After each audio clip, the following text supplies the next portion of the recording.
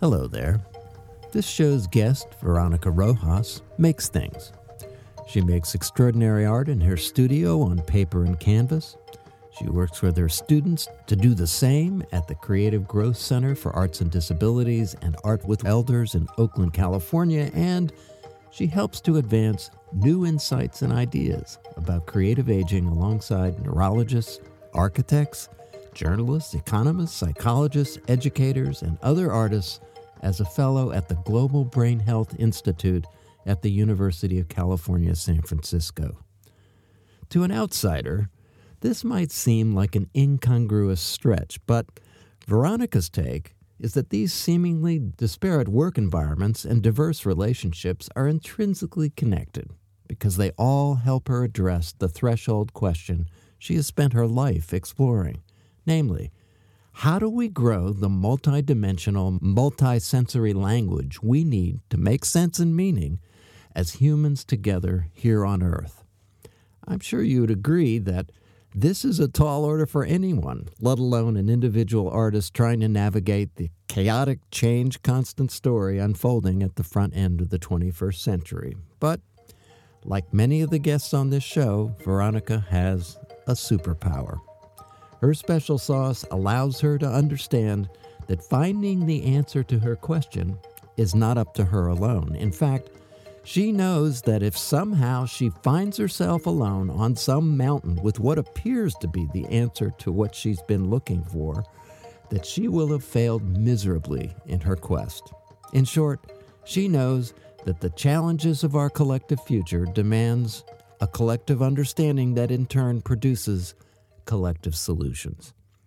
In our conversation with her, we'll hear about her unique creative path, her passionate commitment to working with and learning from artists with disabilities and neurocognitive disorders, and the learning and leadership journey she has undertaken as a Global Brain Health Fellow. Along the way, we'll explore why the arts are being embraced by neuroscientists and clinicians as an effective tool in the treatment of dementia and other health issues related to aging, how the arts and medicine are increasingly finding common ground, and how interdisciplinary learning and collaboration have influenced Veronica's work as a visual artist. This is Change the Story, Change the World. My name is Bill Cleveland.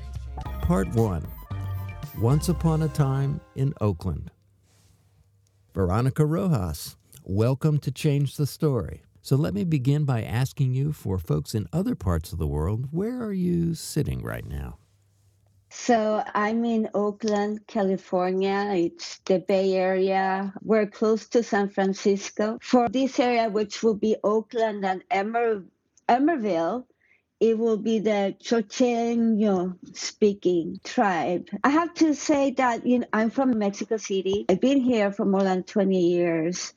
But one thing that surprised me when I was here in Oakland is hearing words that I recognize from Mexico. Nahuatl words, like temazcal, which is a neighbor here in Oakland. That's a word we use in Mexico, and it means basically a sweat lodge.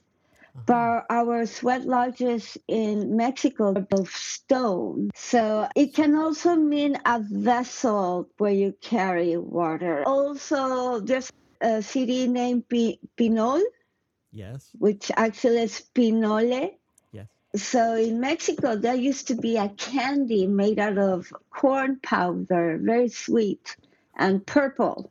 So we live in a world that has more roots than we can see, and the roots cross each other numerous times. I think it's a thrilling thing, and especially to discover more of it, don't you think? Yes. And I bet there were so many connections more than we know before this country got colonized. So my first question about your life, is there a word or a name that you would attach to your life path? So talking about indigenous words, I think mine would be reed, malinali. And it is my astrological sign in horoscope. And it means, yeah, read. So I really feel that my life is like a plant that it goes through the cycles. It grows in the water, grows in the swamp, but it's also a very resilient plant, right? Yeah. And it can survive so much and can come back to life after drying. So I think that's the important part for me, fading away but then coming back to life.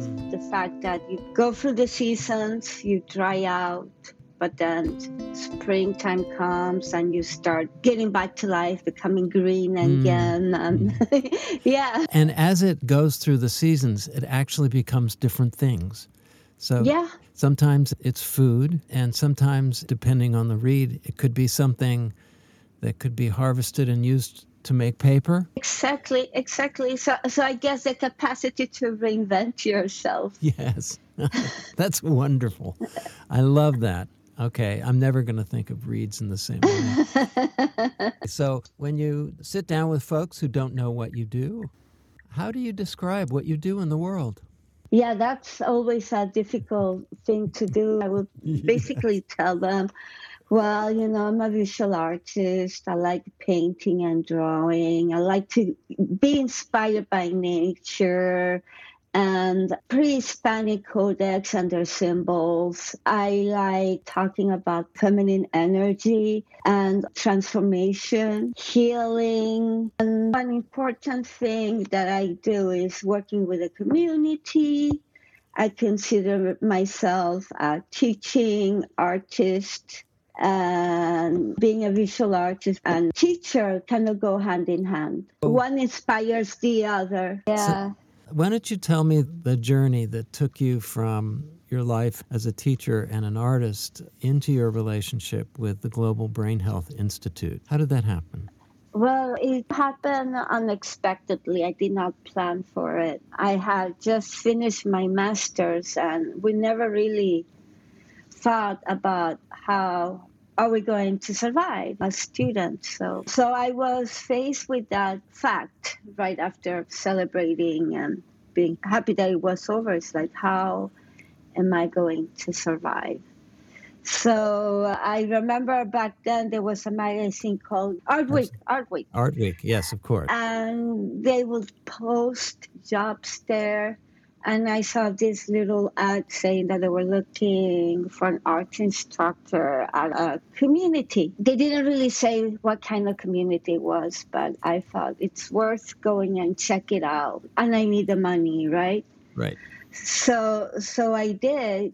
And when I went there, I realized that the community was adults with developmental disabilities, which I had never had any experience working with this population.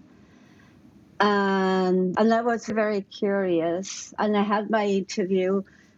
And one of the things that they asked me was, and they were very emphatic about this question, is if I would ever censor people when doing their artwork. Mm-hmm. And I said, no, never. It would go against my grain. And that gave me the job right away. Wow. Yes. And I didn't know if I was going to be able to do this. I had no idea, because I did not know anything about people with developmental disabilities. So I had to learn as I went along.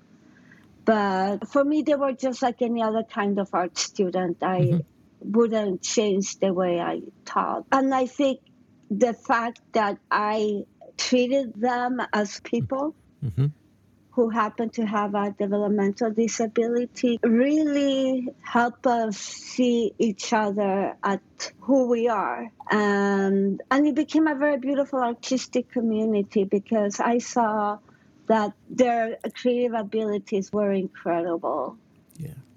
They were artists in their own right. And at the very beginning, we were both having a little bit of a hard time opening up. But as we realized our capacities and creativity, we just started opening up and sharing things. And it became a life passion for me. So that's how I started. And then I also started working with a beautiful organization called Art with Elder. And it was the same kind of experience, which taught me, we come in with so many biases. And it's like a work that we have to constantly be doing with ourselves, is trying to overcome these biases. And I also learned that people with neurocognitive disorders like Alzheimer's and Parkinson's, they have so much to offer. Like our perception of what aging and neurocognitive diseases, it really isolates people. We really don't integrate people to their community. So I learned that the power of art to integrate people who have been dehumanized, who have suffered discrimination, how the arts can change all that, because it changes the perception of how people view them. And it also changes the perception they have on themselves. So just that has brought me to want to understand more. That's why I kind of joined the Global Brain Health Institute, thinking of what more is it to all this, to the arts, to brain health. How does it affect people who have dementia? And also the power of healing and bringing quality of life to people and well-being, right? So I guess what I'm saying is I like working in the community, and a community that hasn't been integrated into our society but has so much to offer. Yeah. And how did it affect your personal work? So the lack of communication we have as a society became more important because we're not integrating everybody to communication. And also the lack of fear when you try to do something creative, because there used to be always this anxiety about perfection, at least for me. Whatever I was imagining in my mind had to come out perfectly in a piece of paper, let's say. But I will never do that. Never. It will always be something different. And just accept that, and like even honor that. Once it comes out from your mind to a piece of paper or canvas or sculpture, it changes, and it needs to change organically. So giving a value to that. When I was in art school, I heard so many times frequently from instructors that there should never be a happy accident. Everything should be done purposely. And then I learned through my experience working within the community of adults with developmental disability and also older adults with Alzheimer's or Parkinson's, that no, mistakes should be welcome. Absolutely. They should be part of the process. Yeah, that's where we learn from. If we don't make mistakes and if we don't make failures, we never learn anything. And sometimes mistakes are actually Brilliant. brilliant, exactly. Yes. And I appreciated so much learning that. Yeah. And it changed also the way I live my life as well. So, yeah. I have to believe that being able to go into another community where all those assumptions just don't live, any kind of place where people aren't sitting there thinking about their artistic identity, and then you bring this thing to do and they fall in love with it. And then in some ways, and I know my own experience, it allows you to fall back in love sometimes. Exactly. That's the word. Fall back in love with the arts, because after art school, I had fallen out of it. Yeah. And also the other beautiful thing is to see how people start identifying themselves as an artist. And sometimes people, they think that because they haven't been to school, because they haven't gone to university, that they don't have an ability. But when they see that they are artists, they start seeing themselves as even having a career. So that's also very beautiful. And also for older adults who see themselves as not being able to learn a new thing. And who go to the doctor and are being told, oh, you're going through neurocognitive decline. And they see themselves, okay, so this is the end. But when they see that, in fact, they can learn something new, that in fact they're good at it, and they have found a new way of communicating, when language starting to become more challenging, it changes their own perspective. Absolutely. on themselves. Yes. And it's a cycle because as a teacher, I can't tell you how many times I have realized I'm in somebody else's house and they're teaching me a way to be in the world that is really powerful. Oh, here we are. We're on a journey. Oh, that's interesting. That's unexpected. Yeah, over and over and over again. The imagination trumps all these stories we tell ourselves about where we should be and how we're supposed to act and what expectation is reasonable or not. It's a lovely thing. And it's not like you have to go out and get it. It's right there. Exactly. It's right there. Yes. Part 2. Learning what we already knew. So the Global Brain Health Institute, first of all, congratulations for being a part of it. It's no small thing to have become a fellow there. And most people listening probably have never heard of it. And it's an international enterprise, and it has a wonderful mission in the world. Could you just describe what it is? Yeah, so what I have is called the Atlantic Fellowship in Global Brain Health Institute. And it happens at two places. It happens at University of California, San Francisco, and Trinity College in Dublin, Ireland.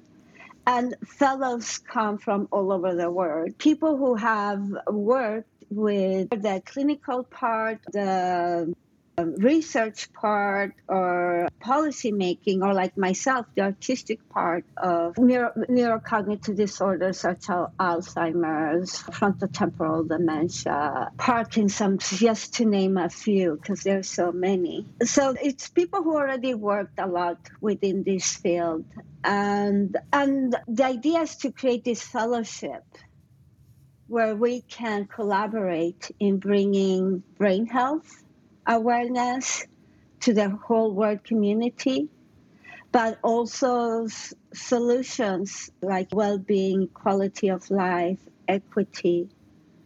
And of course, it will be wonderful to find a cure, but that is not so easy. So finding treatments that help, and even treatments in the field of arts. Yes. So, yeah, there's like architects who think about how can we change cities or communities to be more age-friendly. There's policymakers who think how can we change policy within health that could bring equity for people and caregivers as well who are going through this. Yeah. There's neurologists who want to research more about biomarkers or so many other things. Yeah, so it's a very multidisciplinary community. There's musicians as well. There's dancers. So one of the things that's striking to me is that I think most people involved in the arts, inside what I would call sometimes the arts bubble, I think would have a very difficult time imagining that there is a brain health institute that is very high-level research with some of the best people in the world Exactly. who are doing that research on the medical side, et cetera. And I think this is so smart that many other people could learn from is that I think they understand that getting what it is they're finding out in the laboratory into the world is hard. It's so hard. And it's incremental. That's one thing. And so inviting people from other fields to come and be partners so that there's bridges between the kind of white coat laboratory environment in which they work and the world of the people who are struggling with and trying to deal with these issues. That's number one, that's extraordinary. But the other thing that's striking to me is that often artists who are even involved in things like this recognize that they're kind of an extra. And that's not the case here. No, I don't think so. Because also right now, the focus is on reducing risk as well. The cure is going to take many years. So the best thing is to reduce the risk. And the arts, being music, dancing, painting, drawing, can reduce significantly because there's so many things that the arts do, like increasing cognitive abilities, which reduces risk of dementia, right? Like Yes. motor skills, visual-spatial abilities, and also creates community because loneliness is a big risk factor in developing Yes. dementia. And in many ways provides an alternative strategy, world, environment in which people who are losing some abilities can actually enhance and build other abilities, Exactly. which gives lie to that idea that it's just a complete downward slope and I'm out of here. Yes, because people live their lives. You can live still many years and Hmm. you still can do so much. And also, the arts can bring awareness Yes. to dementia and the risk factors, and also inform people about the resources they have. And break down the stereotypes. When you go to an art show, and the art show is by people who are dealing with dementia, it changes the story about what dementia is. Exactly. And right now, what is happening a lot in Europe and also here, at least at UCSF, is that patient public voice has become a big thing. And in Europe, it's very involved in research as well, and here as well. And that is where people who are going through this are becoming involved in decisions regarding themselves, including research and including what quality of life means for them and well being and what works for them. So they're becoming very strong advocates, and it's very beautiful to see how things are changing in the medical field because of this. And they bring more importance to what we are doing. What we're doing makes more sense to us. And I think in the arts, it's all about bringing people quality of life, well-being, and a way to communicate. Plus, yes, now they have found through research that it does help with cognitive ability. You know, when sensories are activated, it helps the brain always. And the arts do that.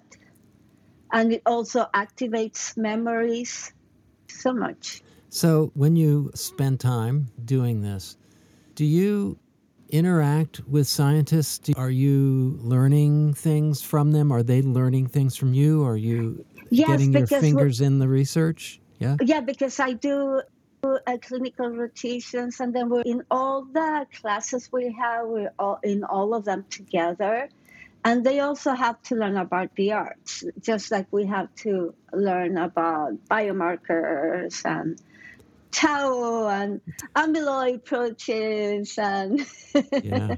all those things. And many of them come not really knowing about the power of arts. Hmm. So they also get like a very fast education about why the arts should be included. And I think as the months have gone by, we are collaborating more and talking more. And I think it's the connections and the collaborations are even going to be more important and stronger as the years go by and as we basically graduate as fellows and become senior fellows. I think we're going to collaborate more. One of the things that occurs to me is that back when we lived in our tribal units, whatever we were learning was of a piece. That, what I knew about things that grew, what I know about the cycles of the earth, what I know about fertility, what I know about the gods, all interact and connect with each other. And then, of course, we became specialized. And specialization has been a powerful thing in the world. But it seems like we're just turning the corner into a moment when we're going, oh, wow, okay, this isn't another neighborhood. This is part of my neighborhood. So, I keep thinking about scientists who are saying, wow, we just found out what the synapses are doing when people hear music. It's just amazing. And then the musician is going, yeah, you got the picture of the synapses bouncing around out there, but I've been watching this my whole life. you know?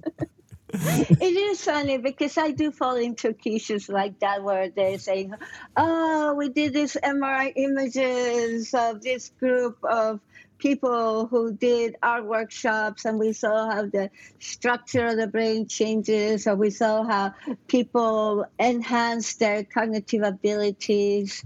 And I'm telling them, yes, but I already knew that all along. Yes, exactly. Right here. Yes, or like, I told you so. Yes, exactly. But it's a wonderful thing. I mean, you're in a position where you can cheer each other on. It's not Hmm. like, I know better than you. And it's such a wonderful thing for all the different ways of knowing in the world to validate each other. Exactly, You know, it exactly. is. It's great. And it's not easy because, like you said, many people come with a very specialized ideas. So for them, I think it's just like for us artists, has been like mind blowing seeing the science and finding more about dementias. I think for the scientists too, seeing how the arts are so important has changed the view. Yes. I mean, you're part of a very, very large tribe of people who make things a lot. And like I said, there are things that knowledge, wisdom, understanding, intuition that comes to us by way of the work. Often we don't have a way to even talk about it. And it is a gift to learn, oh, that's what's going on. This is what flow looks like. Yeah, and I think the arts are so important because they can describe things that the science cannot. Yes, absolutely. And particularly for somebody who's having an experience in a state that they have lost their ability to be verbal, which is the dominant mode of communication, and you hand them another way of making sense in the world, to draw, to sing, to move, to dance. I mean, that's basically coming back in touch with a life force. It's a life force. And also, when I go to senior centers and I see sometimes how people are basically forgotten in a senior home, and even by the caregivers in the senior home, because usually they are not fully staffed and they work very hard and they are overworked, caregivers. But I see that when the caregivers see the creative capacity of the people they care for, the relationship changes completely. And the effort to care for them makes more meaning. So even for the caregivers, the work becomes meaningful. It's not more of a robotic thing. Yes, it's rehumanizing, Yes, particularly for people who are burned out and unappreciated themselves often. And I saw that in prison systems. I've seen that in mental health facilities where all of a sudden someone says, hey, there's a wonderful, loving person inside there that I never got to see. And now that's revealed. yes, yes. It's so beautiful to see that change, that transformation. And I guess we can go back to the symbol of the reed that was drying, suddenly start becoming green again and beautiful. So I think that for myself gives a lot of meaning to the work I do as well. Part 3, Seeing a Future. So you've probably had lots of encounters with your students. And do you have a story of a moment that is an example of what you see as the power of the encounter of artists working with people with what we call disabilities? So, yes, I have a few. One that always happens is after a while of going to a senior center or senior home and working with older adults there, they start to identify themselves as an artist. They start getting very happy when they see you. But not only that, but they see it already as an art practice. So they expect you to be there every week. But the change also is that they start helping you setting up. The people who can, of course. Yes. So what Yes. you're saying is that you've changed from being a visitor, maybe even an exotic visitor, to a regular part of their life that they now value and maybe place some responsibility on your shoulder because you're supposed to be here. Exactly. We And need part you. of, the facilitator. So I can tell you a story of this wonderful person that had Parkinson. And the people with, some of them with Parkinson, sometimes they start drawing very small. And it's impossible for them to draw bigger. So usually when that happens, they feel like you're here, but I cannot participate because I cannot do drawing. It's all so very small. I don't even want to join the class. But that's where you have to start creating strategies, right? So I remember the man with Parkinson, and he was having this problem. And I remember I told him, it's okay. You can do the same drawing, but repeatedly through the paper. And he really enjoyed it, but still was having difficulties spacing the drawings on the paper. So then we went ahead and started doing printmaking on small little foam boards. And then he would just print them all over the paper.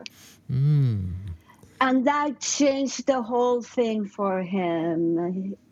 He started loving the activity. At first, he felt it was like a painful thing, like, why are you here bothering me?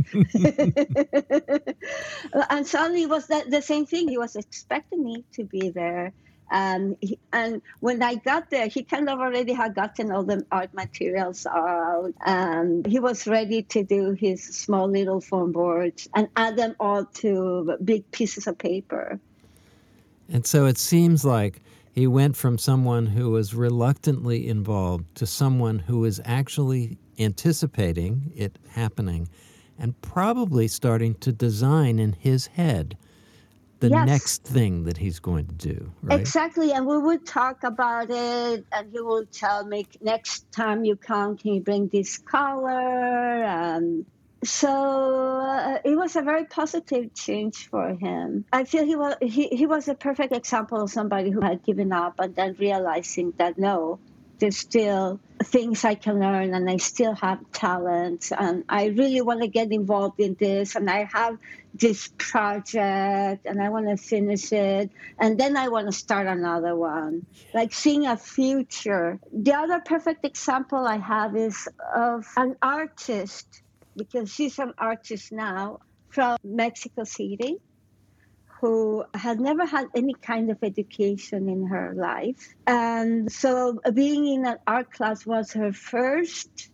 ever experience of some kind of education. Wow. And for her, it was very hard because she had a lot of self-doubt about any of her skills, and also very low self-confidence. So when she started in the class, she would steal people's artwork and copy them. But little did she know that by copying them, she was actually learning. So I did not stop her from doing it. So she would just take people's drawings that were already finished and copy them. And then she would say, I cannot do this. They look horrible. They're supposed to look like this. And they wouldn't. So I had to teach her that that was her way of seeing things.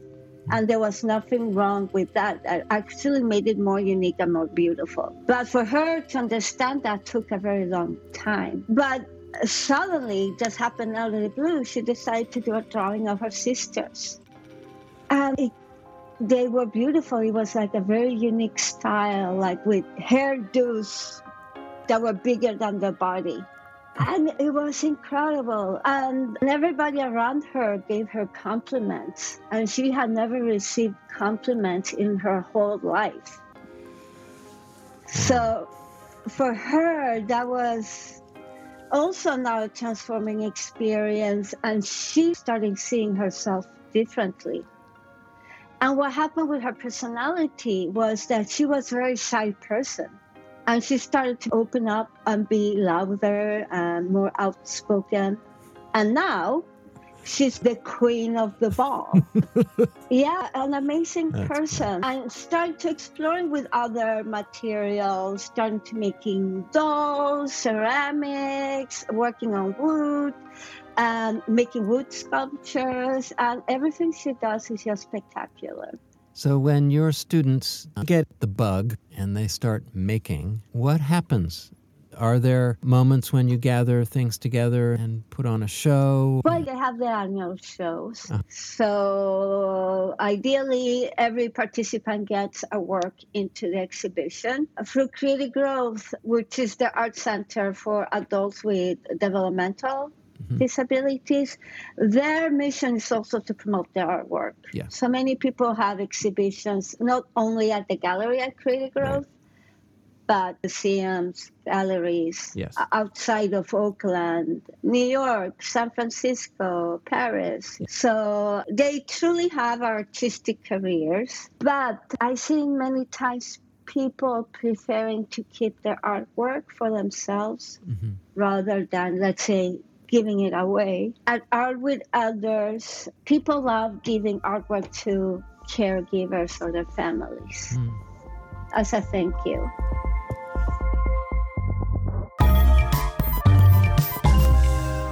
Part 4, Social Prescriptions. So when you think about the world that we are stepping into, the future, and what you're learning, we have some people that feel ignored, many people who are isolated in various ways, and many people who are angry with each other. So do you see some of the things that you've learned in your work as having application in the way forward as a community? Yes. Yeah. And I think every artist that is involved in, let's say, Arts for Health. And I don't know, Bill, if you had the chance to read the report that the World Health Organization did in Arts for Health, but it was a review of 3,000 studies that happened in Europe about the benefits of arts on health and well-being. Yes. And they found out how important the arts are in every aspect of our health, and even conflict situations like living in a migration camp or in war, in conflicts like that. But also people who are going through cancer, children who might have dyslexia, for example, neurocognitive disorders. And they have found really that the arts are very effective for people in health and illness or conflict situations. And it has become such a big thing in Europe that the arts are starting to be prescribed by doctors. I think they call it social prescription. Do you know, Bill? I don't remember. Social prescription, yes, and it comes out of the health system in Great Britain, and it's spread all over Europe, and it's now here as well. And here's a short description of the social prescription concept from the National Academy for Social Prescribing in Great Britain. Look, we all want to be healthy and happy. That's not an impossible idea, a lie, or a dream. And it may seem like quite an obvious thing to say, whilst we sit wondering whether society would allow us to say we were any other way. You know, that pressure of appearance. Are we allowed to say when we're not okay? Because all too often, physical or mental health difficulties get in the way. Whether it's events beyond our control, personal circumstances, or genetics at play. Because if 1 in 5 GP appointments are for non-medical problems, then this could be a time to explore other possibilities and options. Like social prescription, a system that takes a different approach, where they won't just deal with the symptom, but sit with you to trace it, understand the cause, and then create a plan to replace it. talking about your health, finances, housing, or stress, before linking you to activities that empower and suit you best.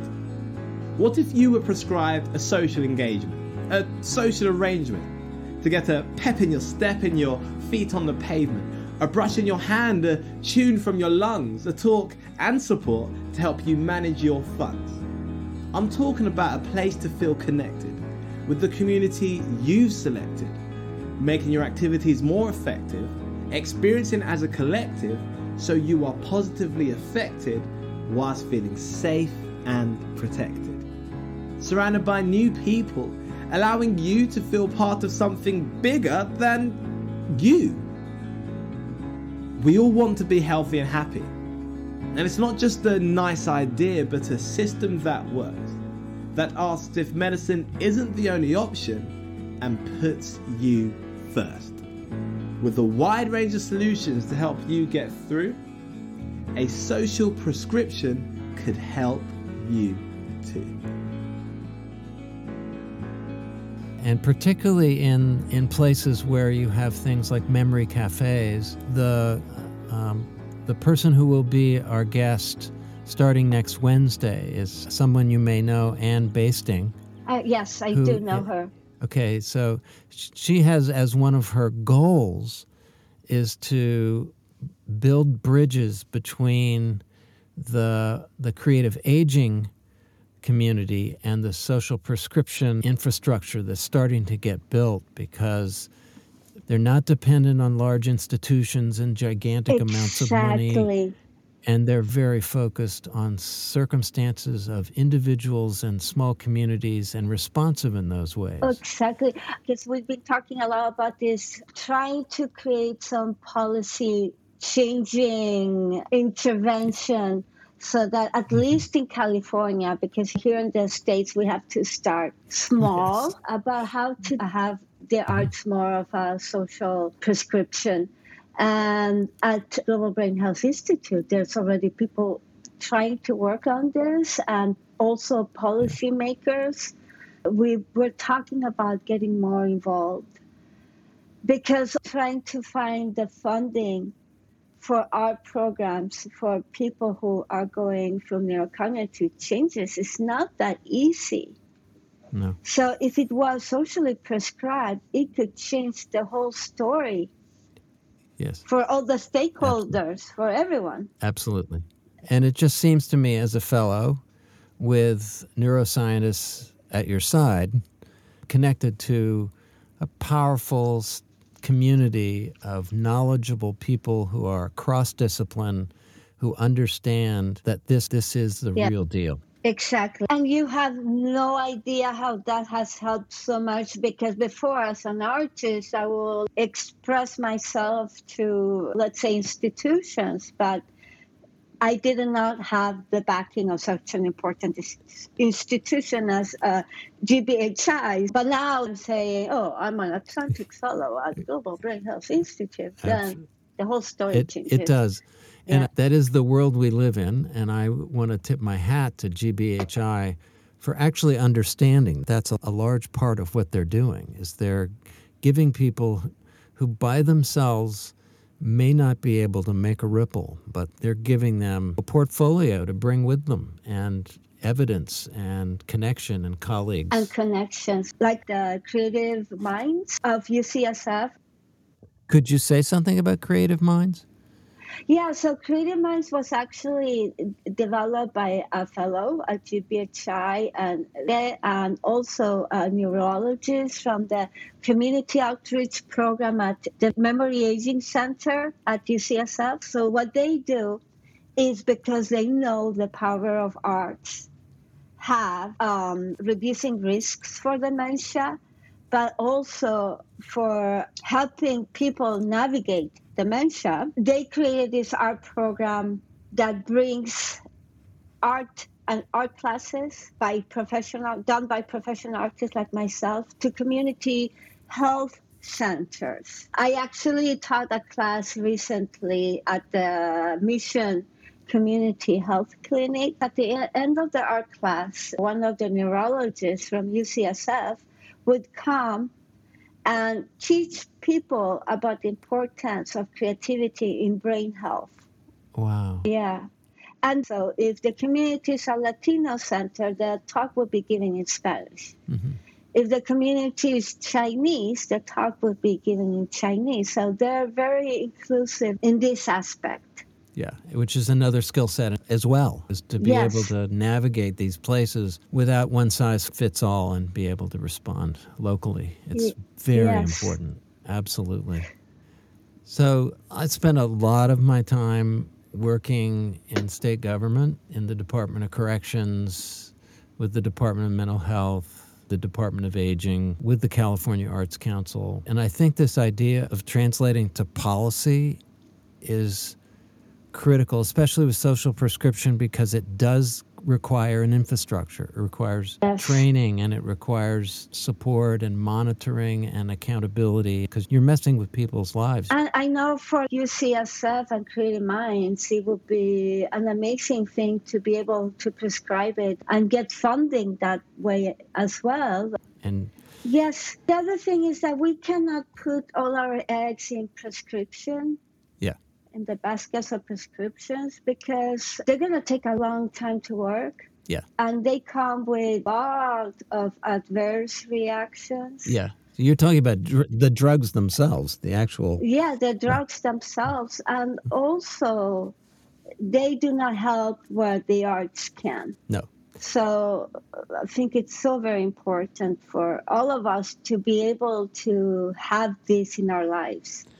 Yeah, I think the metaphor here, maybe it's not a metaphor, but it's just a picture. It's that so much of the dementia story for most people is loss. And what we're talking about here is additive. It's like someone who's been told, your muscles can't grow anymore. And in fact, you turn around and you go, oh, yes, they can. There are muscles there that can actually grow. Even a few years ago, people thought that after childhood, your brain loses neuroplasticity. Right. But it doesn't. No, it doesn't. You just have like to exercise. A piece of clay. Yes. Yeah, you have to keep molding the piece of clay. Absolutely. So there's never enough time for all the conversations we need to have. Yeah. All right, Veronica, you made my day. Made my date. Well, thank you, Bill. Thank you. All right. Adios. Okay. Adios. Adios. Hasta luego. Bye. And again, thanks to our listeners. And a reminder, please check out our collections of past episodes that have been organized by subject and arts discipline and other ways on our website at www.artandcommunity.com under the podcast drop-down. Change the Story, Change the World is a production of the Center for the Study of Art and Community. Our theme and soundscape blossom up regularly from the brilliant musical garden tended by Judy Munson.